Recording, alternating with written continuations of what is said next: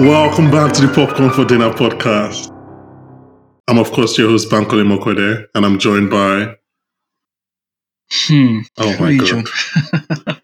I need to start I did not miss this. I need to start throwing just the corniest introductions ever, but I haven't got anything in my mind right now. I mean, I literally just say my name. You can just say your name as well. Oh my God. Joined by George Ubiara-Ifache.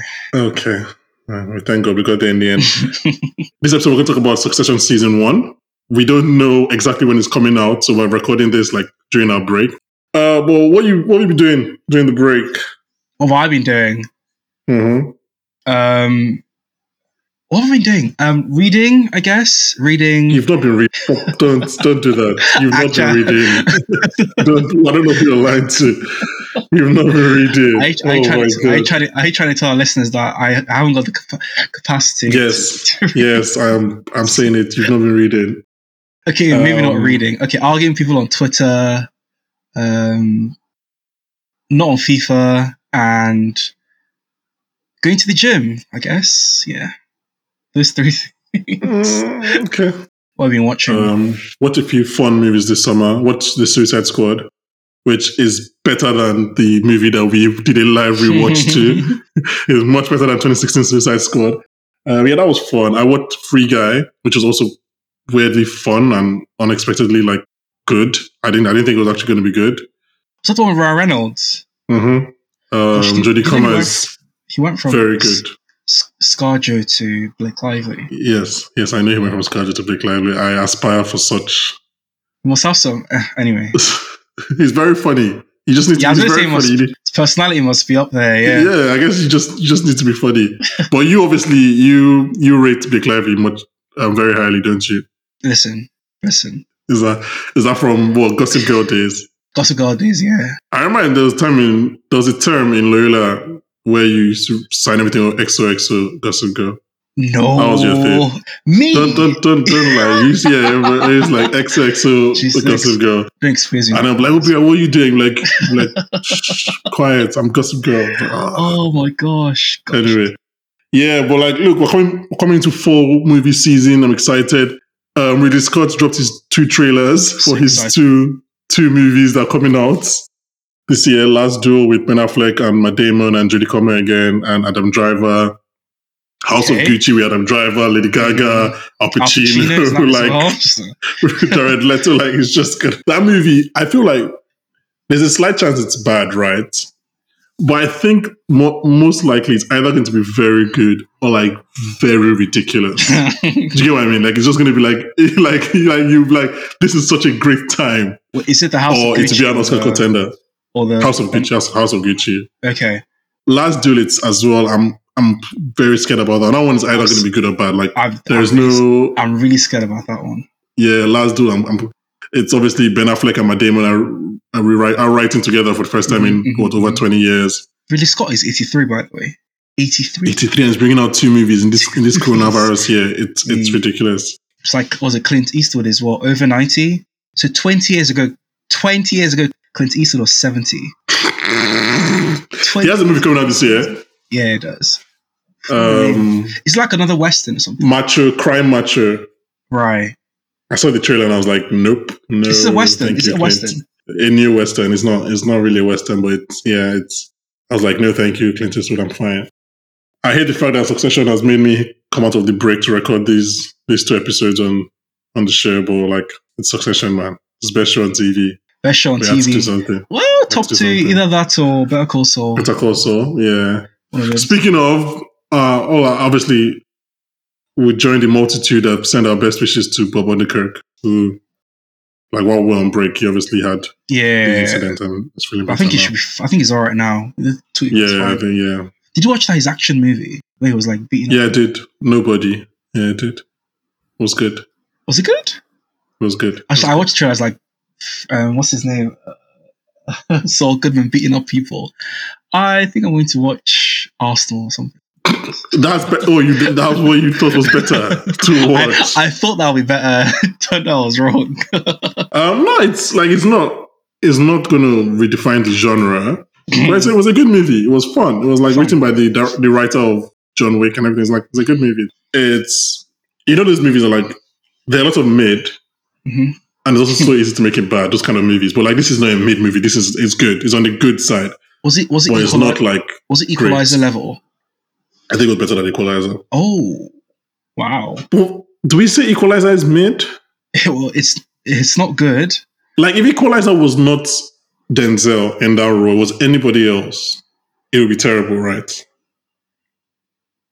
Kind of, yeah. Yeah. And this is Bob Odenkirk in a movie. Like, so he's not Keanu Reeves, and the movie is still good. So yeah, I think that's an Equalizer. Keanu Reeves. I think that's an Equalizer. Obiora, say something to me. Keanu Reeves. Fuck off! Let's talk about Succession. Jesus, I was not expecting that at all. That's woken me up now. Who needs fucking coffee? How come the wine list doesn't have any prices? Because they're obscene. Look, here's the thing about being rich, okay? It's fucking great. Okay? It's like being a superhero, only better. You get to do what you want, the authorities can't really touch you, you get to wear a costume, but it's designed by Armani, and it doesn't make you look like a prick. Yeah. This could be the defining moment of your life. It'd eat everything. A rich kid kills a boy. You'd never be anything else. Or, it could be what it should be. Nothing at all. A sad little detail at a lovely wedding where father and son are reconciled.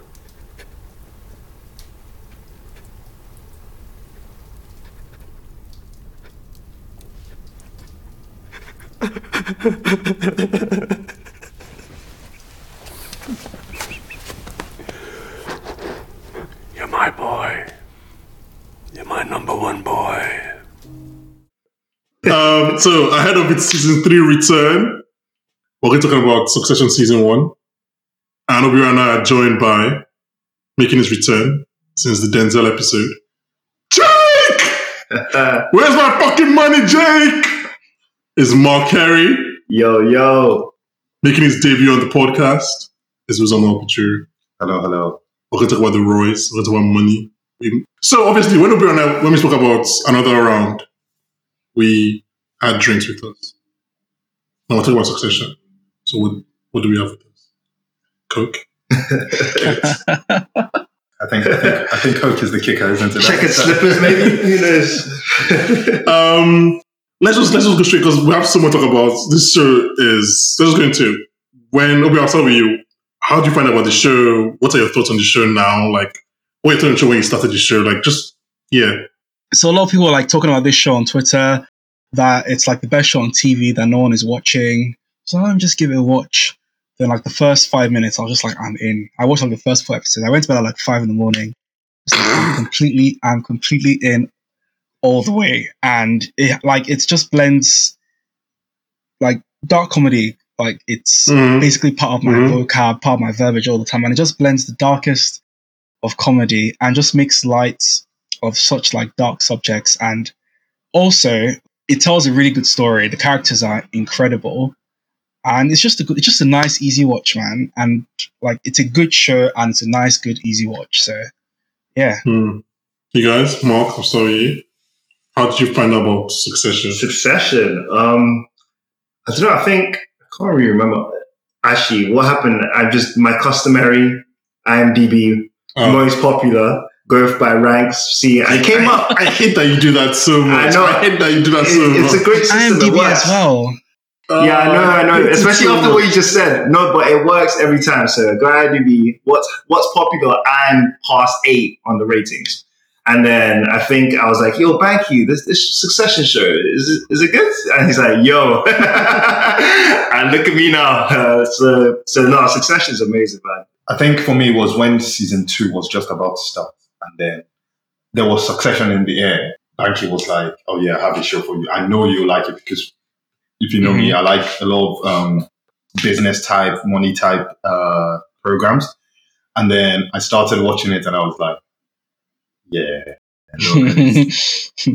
And I think the intro to Logan in the first episode. Yeah.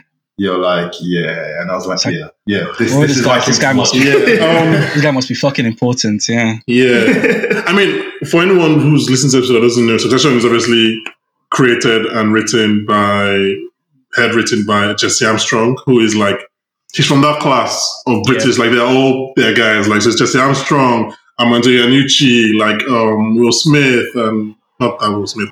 So like the guys of like Peep Show, The Thick of It, Veep. So like Four Lions, those are the guys. So like those type of comedy. Four Lions is a. So I think they're done 8 episodes of season 1, and AO was like Succession. To be fair, no one watched Succession in the first season. Like nobody was talking about it. I was like, oh, Succession. I think I've seen this Sky advert, and it was like, yeah, just 8 episodes. Watch it. There are 8 episodes so far. Watch it.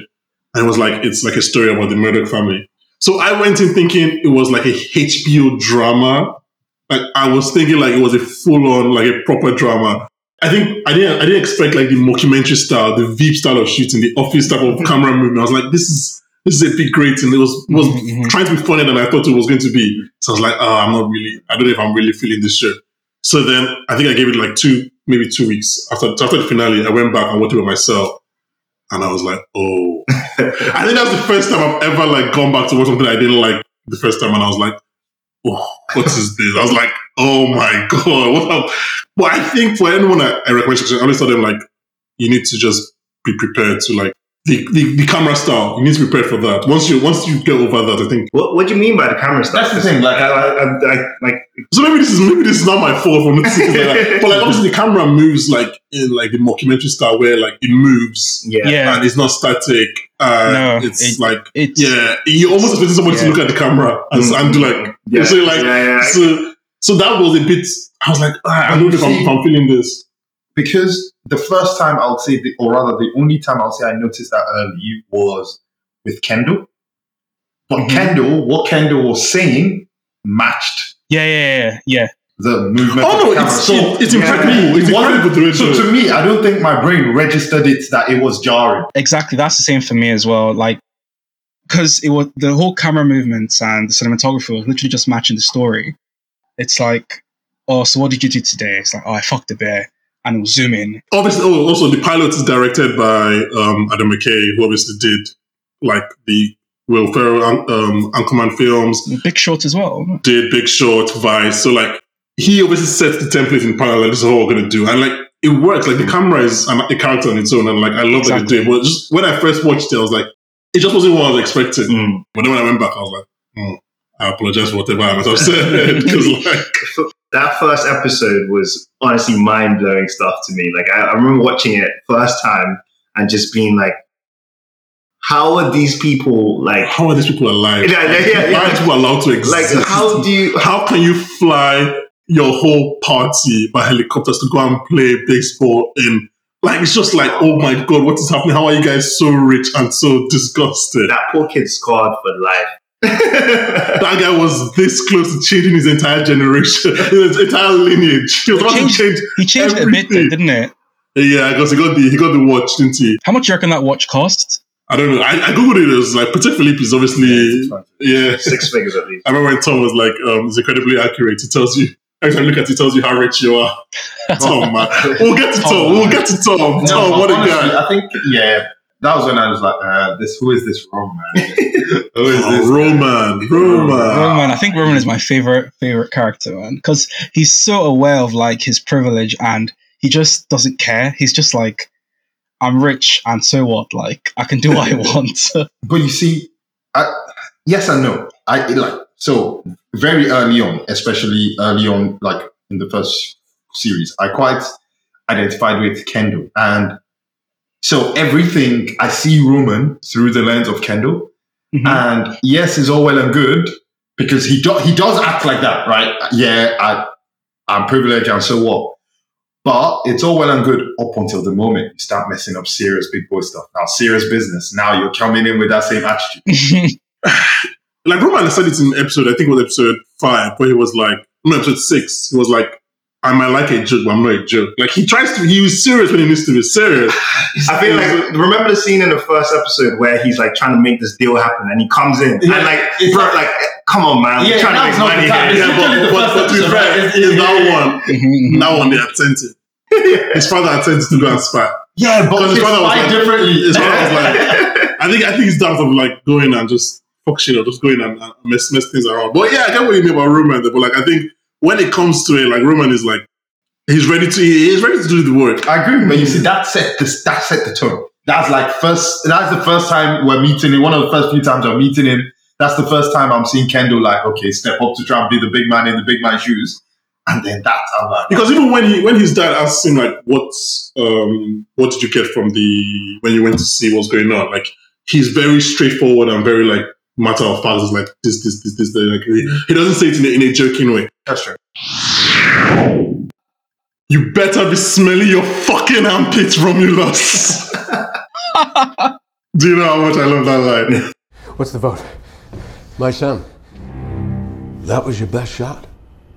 You lost. I think there's some doubt as to whether he lost one. And Kendall, Frank, Asha, Alona, off the board, fired with immediate effect. I don't think you're able to do that. Security! I'm in the middle of turning a fucking tanker. Frank, in-house. You you're don't fired. need to call security. I have some doubt. I'm in the middle of turning a fucking tanker! Yeah! Frank, you're fired. With that exit package. Asha, goodbye. Somebody sent a telegram to Alona telling her she's no longer required and my best to her cancer. What I want to do is like, only because for me this episode was like the episode that like, this episode locked me up. Like before I was like, oh, this is a good show, this is a fine show. I was like, oh, this show has my destiny. Episode 6. Which side are you on? That's the episode with the voting. Oh, man. After that episode, I knew I was done. I was like, this show has me. Like before, I was just coasting along thinking this is a good show. And once that episode happened, I was like, no, that's it. So what I'm going to do, I'm just going to use that episode just to try and like talk about the characters. So let's talk about Kendall. Let's talk about the rap listening, cocaine snorting. Shot the bed, I think that's season 2. Revolutionary Kendall. You know, I was born lucky. I'm a lucky person. I realize that.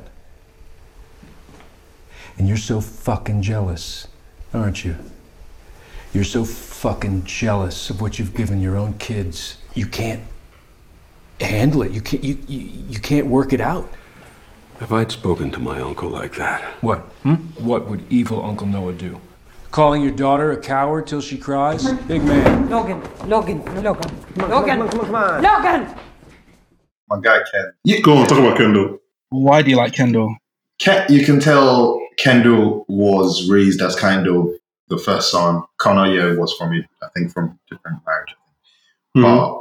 And probably the dad was like, listen, we've lost out on that one. Like next. Like next.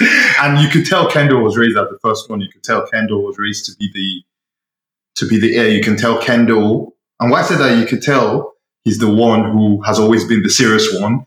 And because he's the serious one for responsibility purposes, you can tell that his siblings have a better relationship because it becomes quite clear that Shiv and Rome are closer to each other than they are to Kendall. Mm-hmm. And that's probably because he's had to play the responsible guy to them to being silly. And at the same time, you can tell that his dad is such a man in himself and an overpowering figure that you can see the struggle in Kendall trying to establish his own figure and and that's why I really liked him, because what you could also see, and this is probably something that we all probably have experience when we're having conversations with our parents, which is where they think their way is the best way, but time has come. Time has come and gone. So you can tell that Kendall's vision of the company is correct. And that's why, for me, I was honestly a really big fan of Kendall, because in my head and how I think if I was in this situation, that's exactly how I try to play things. And then, as you kind of build on later on, as we go towards the season, my issue with Kendall then became something I also complain all this time about, which is I think Kendall had all the right ideas of what he wanted to do, but he just came up kind of mentally short because he was soft. And unfortunately, there's no other way around it. He just was soft. Well, I mean, how? He killed someone and his dad... By accident. No. Yeah, and his dad was covering up for him. Like, so that's the softness there. Yeah, but okay, I can tell you like, exactly... Even watch the first, like literally the first scene, and it's like the Lawrence, am I getting his name right? Yeah, Lawrence, like, just walking over him, and he's like, he's definitely, like, I agree with Isma, he's just not ready for the moment. I mean, Kendall goes back to fuck Lawrence. Yeah, but you see, the thing is, right, he goes back to fuck Lawrence because his dad had put a battery in his back. Without his dad putting that battery in his back, he's not going back. And the thing is, that impression would have been the impression. And unfortunately, especially it's one thing if, for example, Kendall was starting in a startup, trying to establish businesses. When you're starting from being the boogeyman, you're the incumbent, you're the Amazon, you cannot let anybody come in. You have to be harsh from the gate. And if you compare, so that's one example, right? Kendall always prioritized the human relationship. And if you see, for example, Lawrence, compared how Kendall was trying to deal with Lawrence to the way Shiv was dealing with Nate. Shiv did not care when the personal would have come in between her and Nate, right? When they disagreed on strategy. She went for the jugular, which is what Kendall needed to do. If you look at when the board meeting, he prioritizes going to see a sick woman instead of making sure he's there and there. Well, but it's like, I see that as like, he would have definitely lost if she came and voted no. Oh, well. And she was going to vote no. And she would have voted no. So, but he couldn't make the as in what someone ruthless might have been able to convince her on the phone. So that's what his dad did. Yeah. So let me give you two scenarios, right? One, it was a 5-4 vote because of Rome, right? So if Rome voted in the other direction, it would have been 5-4 to Rome. If Rome, right, if she didn't vote, right, and she voted against, it would have been what, 5-4 to him. Because she abstained, she didn't vote. No, she voted. She ended up voting for Kendall. But if Rome was in the room, the abstainees, like what's his name? I don't think Stu would have been able to abstain in the exact same way he did. If Rome was in the room. If Kendall was in the room. Sorry, Kendall. If Kendall was in the room, I don't think Lawrence, because he had done what he had done with Lawrence. He had spoken to Lawrence. Lawrence understood the vision. I don't think Rome, and then that would have, Kendall would be in there, would have given Rome more confidence to allow Rome. I don't think Rome. Not with Logan in the room. Logan being in the room is what changes everything. Literally, it flipped it. They weren't expecting him to be. Yeah, my only argument is that probably if Kendall was in the room, maybe he could have. I don't think he could, but maybe he could have like forced it in a way that Logan leaves the room. Probably, but Logan being in the room means there's no way Lawrence and Stewie are voting against him. They're abstaining because they don't want his bad blood. I think honestly, I think it's simple. I think. He trusted his brother to flip and vote against him, and his brother just caved. As in, he was like, "That's a certain." But you're not questioning that vote at that point. Yeah. You literally set this up with your brother, and like, if you think about it, the worst case scenario happened, and it was still down to his sure bet. Yeah, and the brother dropped like, as in.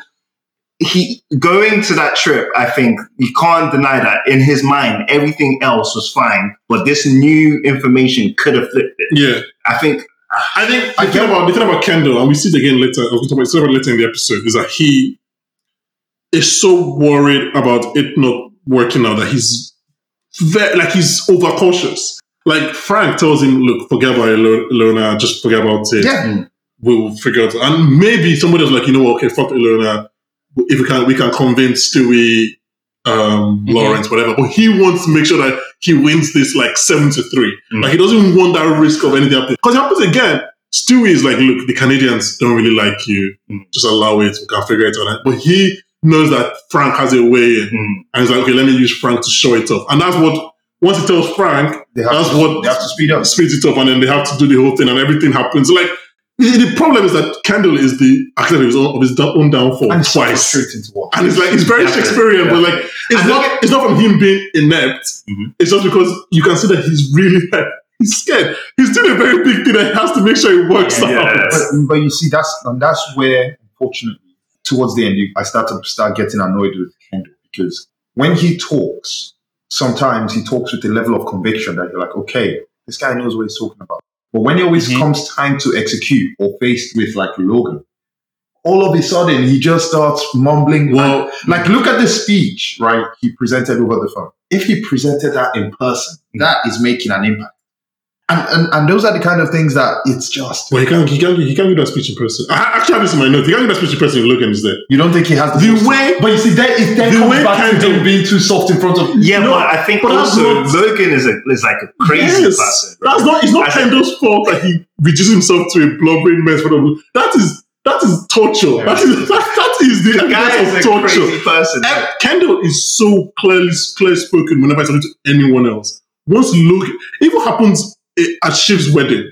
He's talking to Shiv, Roman, and Connor. He's clear. He's like, ask me any question, I'll answer it to you. Yeah. Once Logan steps in the room, this guy doesn't know half words anymore. That is not a normal. That's not a normal reaction. That's someone that has been mentally tortured by his father growing up. Yeah. So he's like, he does not know how to speak to him. The one time he did speak clearly was when he was tripping nuts and it came to the house. It was when he was so off it. Like he was so off it that he could not think of what was I going love on. the line he used in that because, like, I think it really does summarize Logan's entire thing. Well, and which part about he says, like, you're jealous of your kids that you've given them everything. And it's like, all his actions, that's the only explanation in it. And but the thing is, right, but you see, in that moment, there was a respect. And this is why it's so frustrating. That one moment, there's a respect Logan has for Kendall. You can see it in his eyes. I think it was angry. I don't think it was angry. I don't think it was I think it was more of. I think it was more of. Yeah, definitely not respect. Yes, I'm going to tear your head off your shoulders. I don't think it was respecting him in that moment. I think disdain was a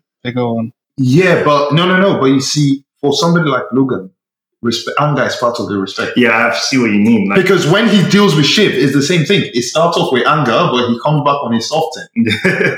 I don't think Logan ever really respected. And obviously, we see a bit of this in season 2. I don't want to talk about season 2. But he never really respected Kendall. I think he always respected Shiv and Roman more than respects Kendall. Like, if you could give the company to either... I think that by Kendall being an addict, Logan sees it as weakness.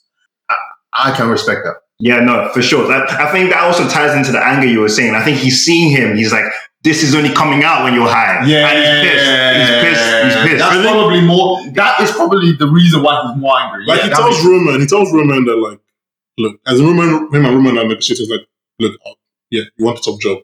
We can make that happen eventually. He told Shiv, it's always been you. Like, I want you. Like, I think he only gives you to Kendall because Kendall is the first child or the first son. And Kendall is the most skilled in the job. Connor is like, look, that's not me. Yeah. I'm going to the farm to be with my prostitute. Do you think, curious to touch on it though, do you think in that kind of environment where everybody knows drugs and like prostitution is weak, do you think you being an addict in that environment is weakness? Because I never think being an addict is weakness. This is a mental health podcast. We believe in mental health advocacy. No, that's what I'm asking. Like, so do you think Logan is wrong for feeling that? Because I'll be honest. Of course, yes. But then wait, hold on, right? Because I will flip it and say, in that environment where everybody is so high up, everybody's looking to get an edge, everybody knows about using honey traps and things like that, I would argue is a weakness. See, that's kind I just think Logan is being oblivious. That's kind of what I wanted to bring up in the show about the dynamic of the show is all about winning. It's all about trying to everybody's expendable, everybody's disposable. As long as you can win, that's all that matters, and that's the culture, and that's what Logan has sort of instilled in his children. So you kind of hear it in like how no one is actually ever serious with like things because no one wants to give other people an edge. No one ever really opens up to other people, which is why we'll come to him in a bit, which is why sometimes you might see Tom struggle a bit, trying to keep up with Shiv, because it's all about winning in this family. Even if like they're trying to show even an ounce of sincerity, it's like, what's going on here? Like, this guy's all full of shit, so because it's all full of winning. And that's, I think, the only way Logan would respect, I don't think he respects any of his kids, to be fair, because like, well, Connor is like out of the way, doesn't want anything. Roman is a moron. They call him a moron multiple times in the show. Shiv was largely avoided. Well, she did her own thing. I think Roman kind of views her in a way that she's clearly bright, but she can't get out of her own way, basically. So Kendall knows the business. He knows the theory and stuff, but he just can't seem to apply himself. He's not the big swinging dick in the room. He's not that grandiose persona who can literally go in there and doesn't have gravitas. Yeah, gravitas and persona, and he can't, go in there and, underbid for a company by 50 million because he can. He's just not that kind of person. And in this TV show where it's all about winning, Logan always emphasizes that you have to be a killer. Yeah, I mean, he literally says sometimes it is a big dick contest. Like exactly. He says that in season 1, episode 1. Like that's kind of like. Yeah, it was all about being the big swinging dick, Michael Lewis, and that's kind of the show for you. And it's just like the kind of character is just like he's just trying. Like you can see that he's got massive daddy issues, and obviously the addiction as well comes through. I think every child, every one of them has a chip on their shoulder. All 4 of them, and it's the family in a nutshell is in episode 3 or 4. I can't remember the episode with the gala for the children that go to dancing or whatever. I heard about your little speech. My speech, I was going to do one fucking joke about how you'd never retire. Bullshit. Why didn't you just talk to me? Fuck off. That is that family. He's like, all you had to do was just ask me, and I would have explained. I would have avoided all of this. Let's talk about Logan. Let's talk about Logan in this boardroom meeting. I think Logan in that boardroom meeting is definition of everyone's a gangster till a gangster is sitting in the boardroom meeting. Yeah. He's like, I'm not going anywhere. I'm sick. That's what he said. And then nobody could vote. And he was like, Ilona, have fun with the cancer. Good luck with the cancer. No, it was like, good luck to the cancer. Oh my God. The guy's something else. Yeah, and you better be smelling your fucking armpit, Romulus. I was like, what? Is that what romance stands for? That's nothing. See the way, this is why, you have to understand that this is mental torture. See the way he says, what am I going to do with you, Roman? Or Romulus? Or Roman is like, with his nails, I don't know that. That's he's become a 5-year-old. He's become a 5-year-old who has been caught doing something. He's like, I don't know that. He's not talking to him. That's not. That guy has tortured those children. Remember what Connor said in the nightclub? I'm not sure you remember. And then when he's doing the whole cage, and then he said, Logan was like, okay, if you have two dogs fighting, and then you decide who's weak, and then you send them away so everyone knows their place. Everyone went to boarding school. I think you have to understand that these guys are not coming from anything. A man who can, and again, I hate to do this because it's season 2, and we're not talking about season 2, but a man who can tell grown men that work for him to kneel on the floor and act like pigs, and they do it. That's not. Imagine what he's doing to his children at home. Yeah, that's the thing. That means he must be really good. But you see, I find it really interesting though, because I think, and this goes to the wider reason why I was interested in Succession. I think the core, do you think Logan has surrounded himself with people like that to keep himself on top, in the board? For example, Frank. I think Frank is the only person that ever tells Logan no. Yeah, but it's not. They're not. I don't think they're sycophants. I don't think they're sycophants. I think they're just again, that's season 2. But I don't think they're sycophants. I think they're just they've just been beaten with a stick into submission. But you allow yourself to be beaten by a stick, especially in the corporate space. Yes, but that's when the payout is millions a year, you feel like it's a wealthy trade-off, and then eventually it becomes ball on the floor. Yeah. You see, that's the thing, right? How fast do you sell yourself? And there's also his wife as well, though. I feel like she has a certain amount of power that's unmatched with Logan across the entire. Oh, his current wife? Yes. Yeah. I blame myself. I spoiled you. And now you're fucked. And I'm sorry. I'm sorry you're a hothouse flower. That you're nothing. You're curdled cream. Maybe you should write a book or collect sports cars or something. But for the world, nah. I'm sorry. You're not made for it. Another reason I wanted to use episode 6 as the cool, like the entry point of the season, because like there's a weird, or probably not weird because this is incredible writers, but there's a funny thing that happens where the end of season 6, especially Kendall's story, kind of mirrors where his story ends in the season, where he's like at this low point where we think his lowest can ever be. And at the same time, he's still under the thumb of his father. Mm-hmm. Like the first time, obviously, his father just fires him and half of the board and is like, fuck off. And the second time, his father is like, uses that power to bring him in and quash this whole hostile takeover. It's like, it's weird how like both Kendall's lowest points are still like under the thumb of this colossal. No, it's more his dad uses his lowest points. That's what I'm saying. This is what pisses me off about Kendall, right? Because twice in both moments, right, Logan looks like, yeah, he's gotten himself out of this. But Logan has only done that because he was given an avenue.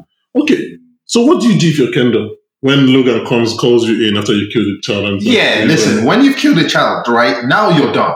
Hey, you're making it like Kendall wants to kill a child. No. See, what I mean is, right, if you're Logan, and Logan will probably see it as he said, I've just defeated some snakes. Who, my son, right? Mm-hmm. He sees it as a victory. When in reality, it's not been like a strategic victory. He's gotten lucky. Yeah, okay, twice. That's the board meeting. But I'm saying, even this one, he got lucky because Kendall pulls out, and Kendall pulls out because Kendall fucked up, got too high, and killed somebody. But why was he? I've forgotten as well. But there was a reason. Something happened just before he was like, "I need Kirk now." It was the talk. They had the talk. He could have. Exactly. But again, so it's not that it's luck. He's weak. It's not like it's luck. But Logan literally applied pressure, made him need a line, and then he basically was gonna. I'm not saying Logan planned that. Of course not. I'm just saying like Logan has like the impact on his kids. He's not only like he can't recognize it. It's more like. They don't even realize just how fucked up they react to him. So then Kendall has to be mentally weak that he cannot have a conversation with his dad without then needing Kirk afterwards. You can't blame. You cannot blame it on Kendall. I'm trying to say we can't blame the prisoner for like after the jailer has beaten him to submission. We're blaming the prisoner for being weak. Like Stockholm syndrome is Stockholm syndrome is real. Kendall is not someone that is just mentally weak and cannot survive life. This is a man that has been beaten. And that's what we have to say. That like Logan has beaten his kids. Those guys do not. They don't turn out the way they are if they're not like mentally beaten. Like man, he's mentally. You're talking beaten. about a guy who's trying to establish the weak one so everyone knows. As in, you're weak, you're strong. Go away. Roman says like a joke, but he has PTSD of being locked up in a cage and then being sent to boarding school. Like, that's not a normal thing. I don't have to understand. Trying to laugh it off, boys. Yeah. The problem with Kendall is that Kendall is obviously way more empathetic than the rest of them. He's more sentimental and emotional than the rest of them. So it's obviously more difficult for him to compartmentalize. And he looked like he was doing it ever since he came out from rehab and up to this point of the show.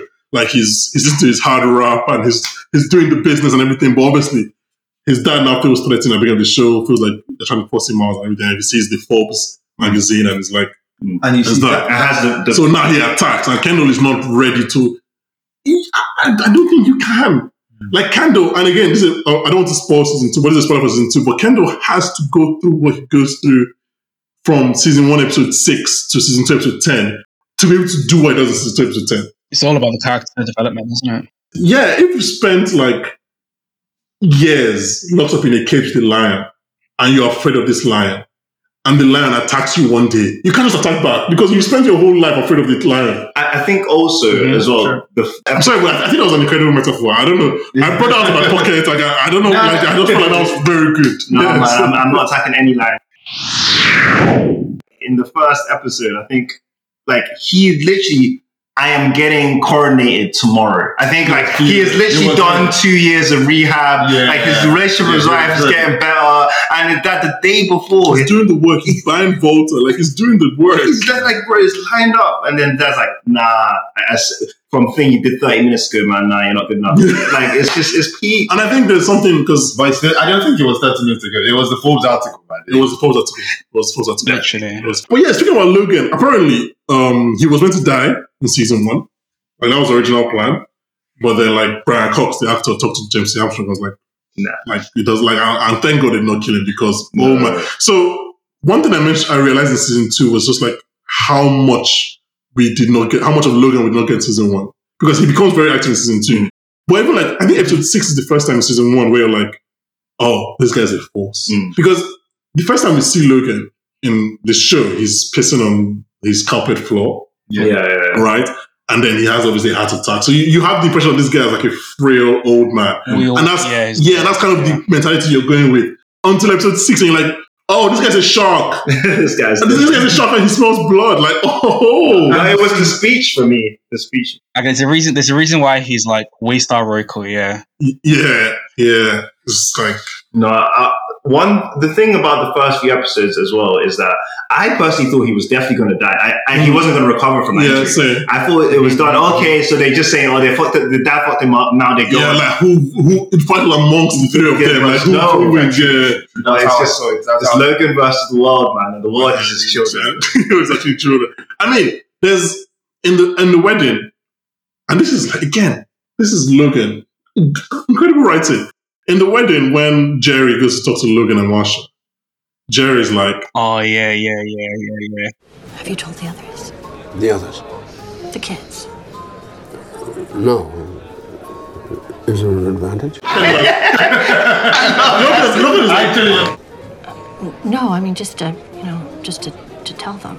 Oh. Yeah. Yeah. Sure. He did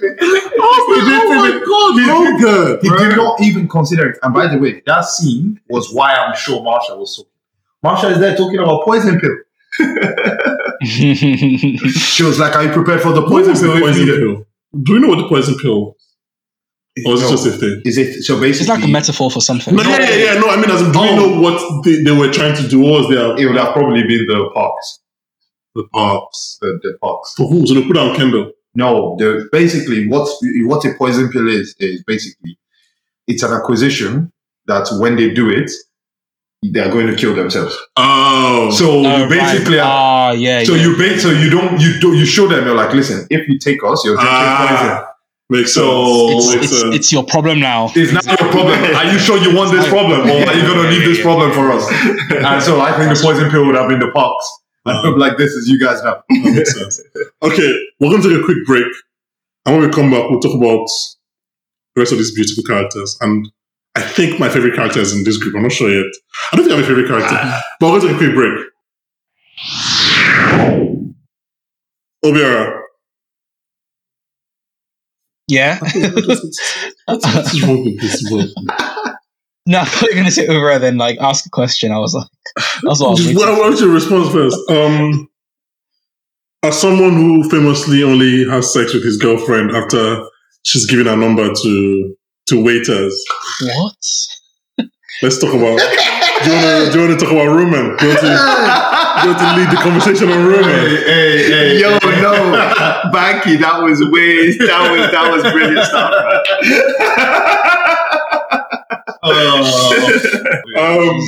Obia, lead us on. Talk about Roman, man. Romulus. Roman is just the best character, man. He lights up the room, lights up the scene, whenever he comes on. Like, it's just like this guy has no idea what he's doing. He's trying to bullshit. Like, he thinks he's smart, but like no one takes him seriously. He doesn't really have an idea of what he's doing. I don't think we don't really have a backstory to exactly what he's been doing before he actually joined. No, he was working at the studio. At the studio, it was like the Waystar Studios president. Because remember, he had that whole problem with the Turkey movie. True. Do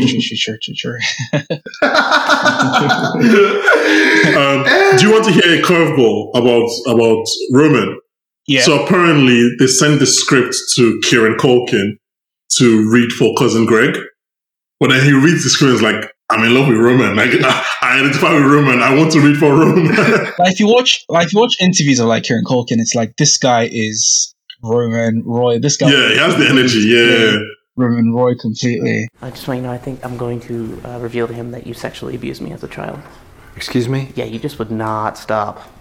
You are one sick puppy. You're the one who kept trying to fuck me. Why would you say that? Stop saying that. You don't really think that, do you? No, I'm fucking with you. The way you fucked me as a baby. All I'm gonna say is, the more I watch it, they were giving us hints. Oh yeah. They were giving us hints with Rome and Jerry. They were giving us hints the whole time. The whole time. The scene when she's like, "Oh, who said you didn't know how to flirt?" Yeah, they're giving us the hints the whole time. And there's a scene when Roman is flirting with, is it Tabs? And Jerry's in the background. Like, I didn't notice it the first time. I don't think they knew. I don't think they knew what they were doing. I think it probably came or kind of like, oh wait, we have something here. Yeah. Oh man, Roman and Jerry.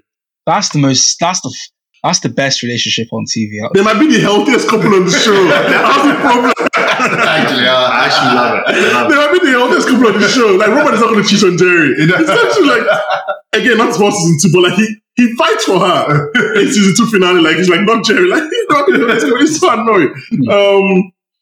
But like Roman, I think Kieran Culkin definitely ad-libs the most on set.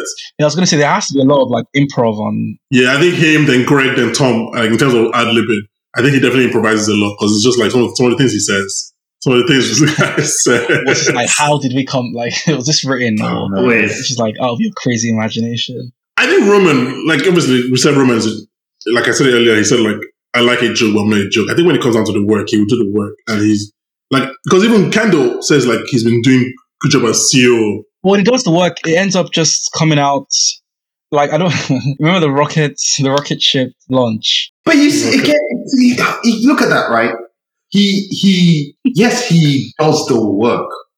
But even in doing the work, his priority is still BS. Think about this, right? His only reason for moving it up is to try and get it to coincide with the wedding. They've told you this does not work. It's clearly a vanity project. As somebody who's an engineer, who works in a technical space, this is super frustrating. When you tell business people, it's not going to be here. There's no way we can make it. Yeah. But if it's going to be here, all right, then are you going to sign? Are you going to risk accept this? Okay, you risk accept it, and now you sign, and then you're on the hook. But him saying he wants to push it forward, is that him being a bad business person or just being like normal? It's always him trying to prove his worth. It's the chip on the shoulder. I don't think he's him being bad. He's just trying to prove something. There we go. But it's the reasoning. Your technical people tell you, we cannot do this. They tell you what's the consequence, potential deaths. And then you force it just because you want it to happen on the same day as your sister's wedding. That is terrible business. I mean, do we know that they told him the potential death? Yes. Or he just pushed it forward? No, they told him from the way he was sounding, he knew the consequences. And you're not that sheepish if you don't know the consequences coming into it. But one thing I think another perspective is if it goes well, he's with his entire family, and then he can be like, "Rocket, why not?" I think that's. I think the whole shoes where they think that's bullshit. I think it's because he knows his dad is going to be there, and he's going to be with him with the rest of the family. I think it was a tap on the shoulder from the dad. He doesn't care about shoes. He's going to put it on a big screen in this palace with thousands of people. His father is there, and it's like Roman made this rocket launch happen. Like, it's not about she's ready. Fuck, she's ready. But you know what I love? I love that when the stuff explodes, he washes his hands. That's just good acting, man. He's looking forward to Jerry. He washes his hands. It kills me, man. Somebody that says, how did it go? He goes, yeah. Oh, you get drunk. She gets him something. I need something stronger. Oh my God, Jesse Armstrong, man. But I actually got paid, and I was thinking about maybe going to. Have you ever visited the California Pizza Kitchen? No, dear Lord, no. It's pretty delicious, Tom. No, it isn't, Greg.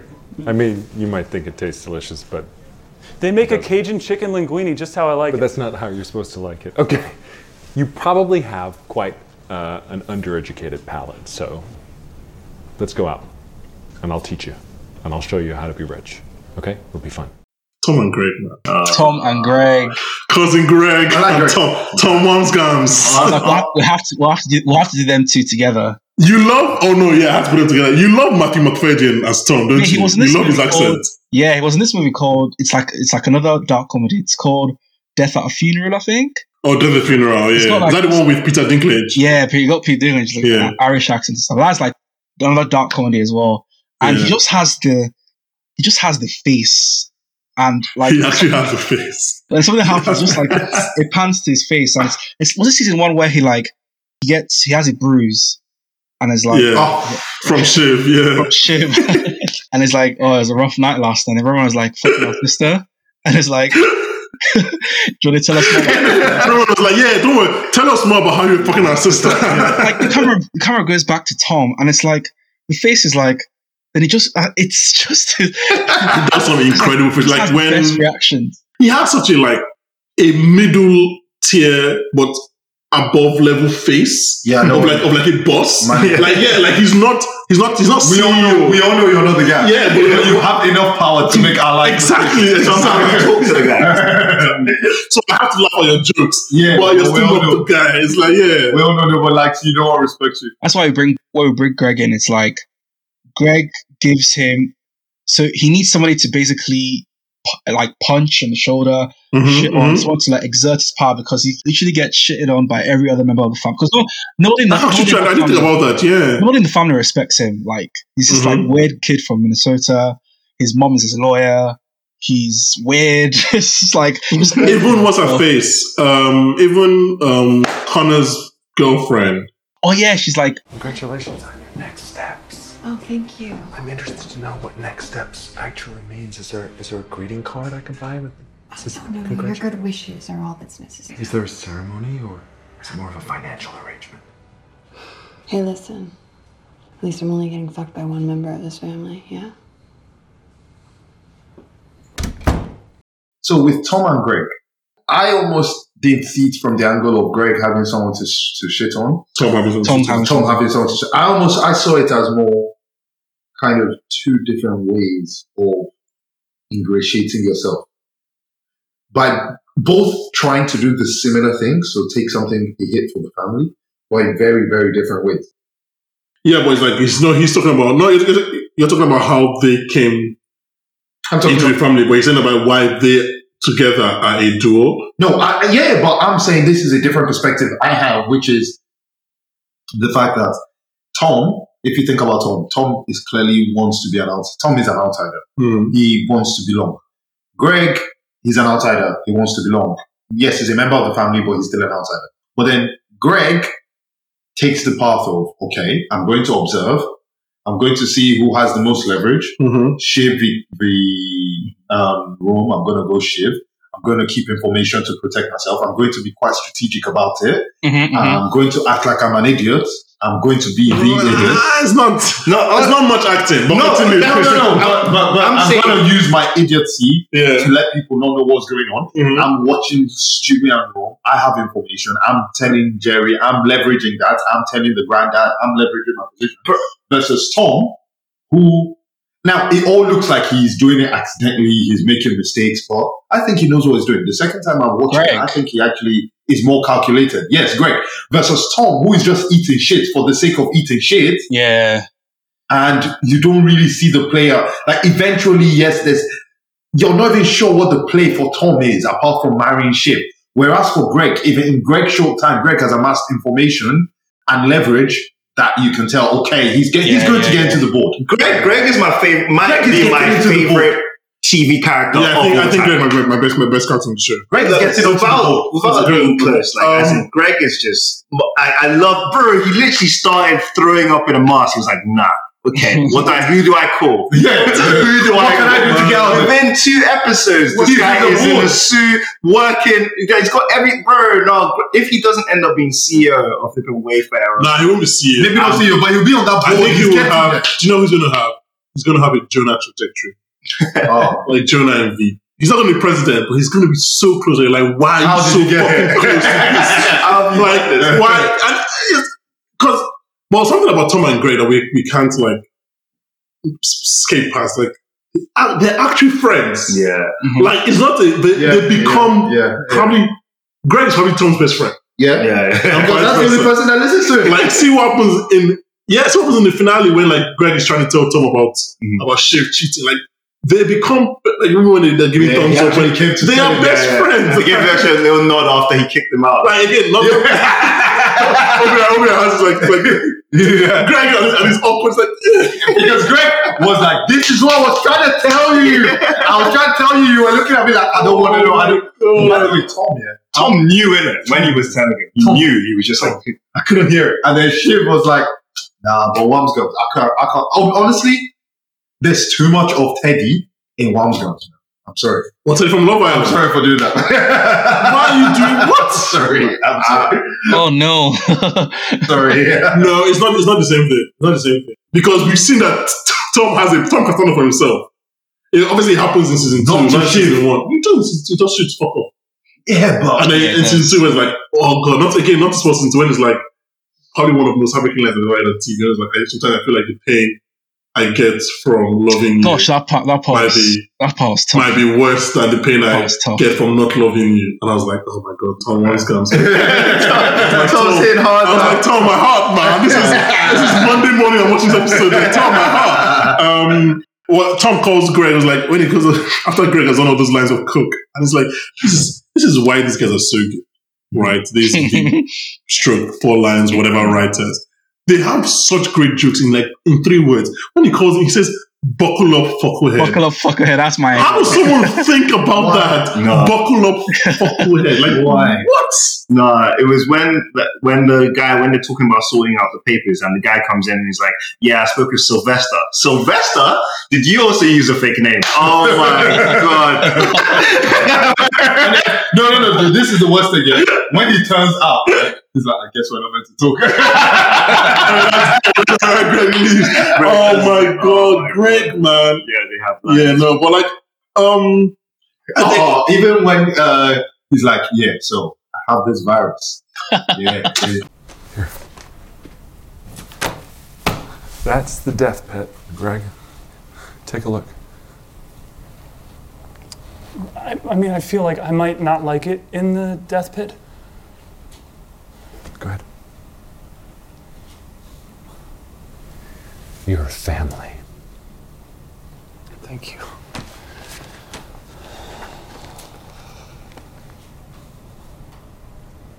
It's complicated. Kind of, yeah, but not really. For a number of years, there was an unofficial company policy on the cruise lines that if there was a serious criminal incident, we would, if possible, sail not home but to a Caribbean or South American port where there were so-called friendly authorities, and we could minimize the incident to avoid negative PR. Incidents like theft, sexual assault, rape, murder. Okay, the bad ones. Oh, the bad ones. The good ones, yeah. So what are you gonna do? I don't know. Because anyone I ask for advice, I make complicit. If you know about this stuff, you should tell. But you can't because you're going to spread the virus. Tom finishes. Sorry, Greg. So I guess I have the virus now. Yeah, no. So Tom and Greg, I think Greg is just like Greg the egg. What is like? I think that it might be in your best interest to keep me on as I have some documents. you mark your belly. I don't know what you called it. But I was like, and the way the Greg delivers, Greg. This is why I think he's almost like Boris, bumbling buffoon, yeah, to his advantage. Greg is like, yeah, but he's not acting. This means that Greg is not acting. That's what's he knows he's stumbling into genius. But he can't be. It's like when Logan you could get that to work. It's like when Logan is like, wait, I know who is delivering this message, but let me. It's facts. Oh, that works. It's like when Logan tells him to watch out for Kendall, and it's like, okay, well, will this be an opportune time for me to then talk about making a lateral move from Parks?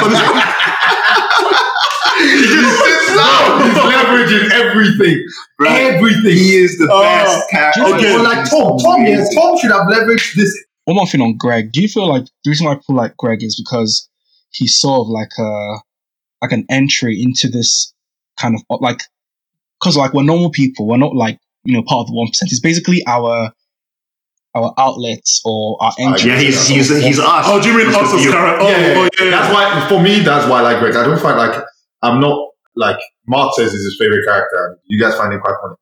I don't see Greg as that funny. Like, I know he's a funny character. Right? No, just the way he says something. But, like, I see Greg as, like, okay. Conniving. I see Greg as, okay, if I was ever in this avenue, but I just feel like this is our only way of surviving. And he's obviously not prepared to do it all in, but somehow he just pulls it out of the bag. I think you see it more like he's calculated his way. I'm seeing it as like he's literally like, what's the best thing to do? And somehow he thinks of the best thing. But the thing is, I'm not seeing it as that he sat at home and he's planning. I'm seeing it as he gets there, he gets some lemons, and he's making lemon juice. He gets to the next level, he doesn't know what fruits he's gonna get. I think he's just make some. I kind of agree with both of you guys' points. I think he's quite confused and like he doesn't know what the fuck he's doing there, and he's so confused and flabbergasted by the whole thing, which is kind of why I think we as viewers relate to the guy as well. But I think with the seasons go on, I think he becomes